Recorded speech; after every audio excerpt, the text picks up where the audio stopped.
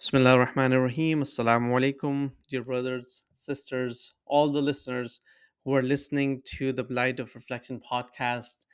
Um, as we've talked about some of the activities that especially I was busy in over the past 6 weeks. When I say we, I mean it's a team effort. It's not only me. Like everyone is busy during these days.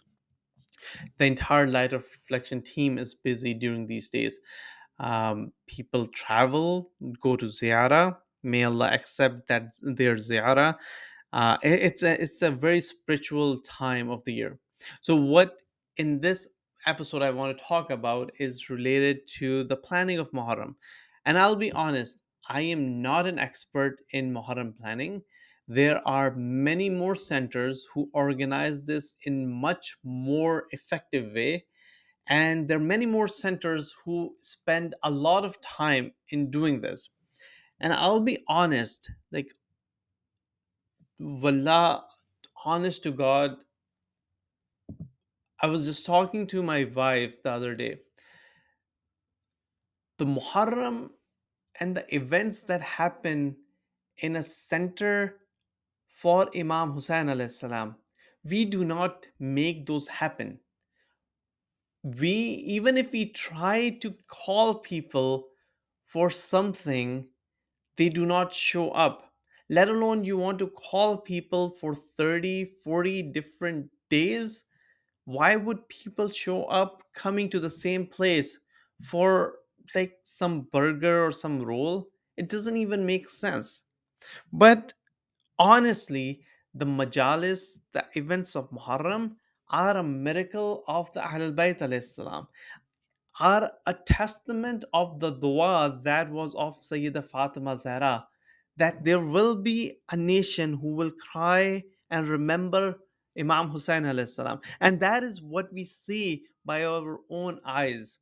This is this was the first Muharram without the founder of Zainabiyya, and we were not sure how this is going to unfold, quite honestly, because there are a lot of things that go in planning for Muharram. For example, you have to think about the Maulana, you have to think about the Majalis, you have to think about the topic, you have to think about the preparation of the place, you have to think about the sponsors, you have to think about the food, you have to think about like whether people will show up or not, or the administration, etc. So there is a lot happens that a lot goes into the planning, and then when the plan is done, then there is a lot that goes into the execution of the plan. So you have to be, or in theory you have to be on your toes all the time. And all of this, because it lasts for like 40 days, 50 days,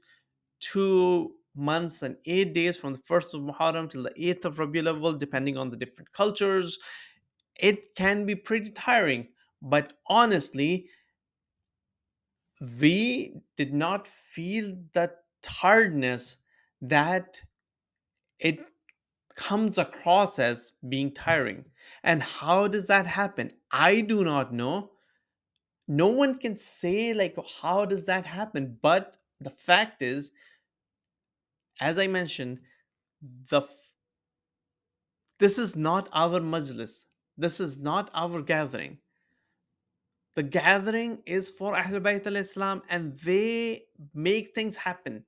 They provide for provisions, they provide for the Maulana, they provide for the discussion, they provide for the administration.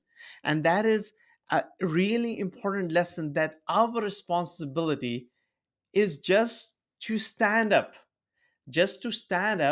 and say, yes, we will take the responsibility. Even it might seem daunting, and even though the shaitan might say, oh, it's so difficult, why do you want to take on this responsibility? This is a major responsibility. How are you going to do that? XYZ. But us, as Muslims, as Shias, we should not be worried about that as long as it is connected to Ahlul Bayt alayhi salam.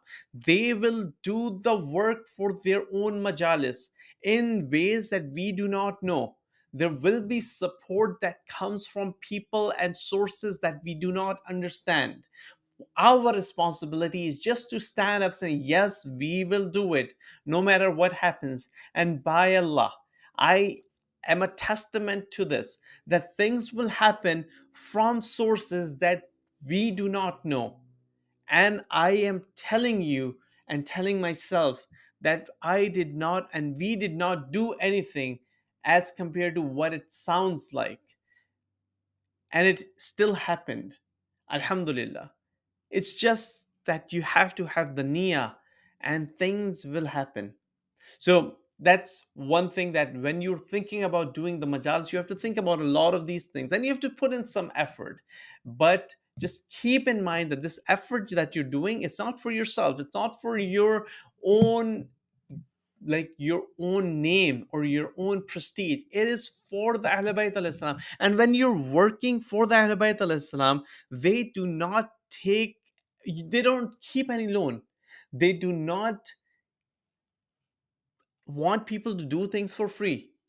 They will provide for you blessings in ways that you do not understand, in the form of barakah, in the form of provisions of this life, in the form of your health and well-being, and your and the izzah that comes from Allah subhanahu wa ta'ala. So my dear brothers and sisters, the key lesson for all of us is always make sure that we put in our effort for the cause of Ahlul Bayt alayhi salam, and let them do the rest. And do not be afraid of all the things that shaitan will incline us or will make us afraid of. Assalamu alaikum wa rahmatullahi wa barakatuh.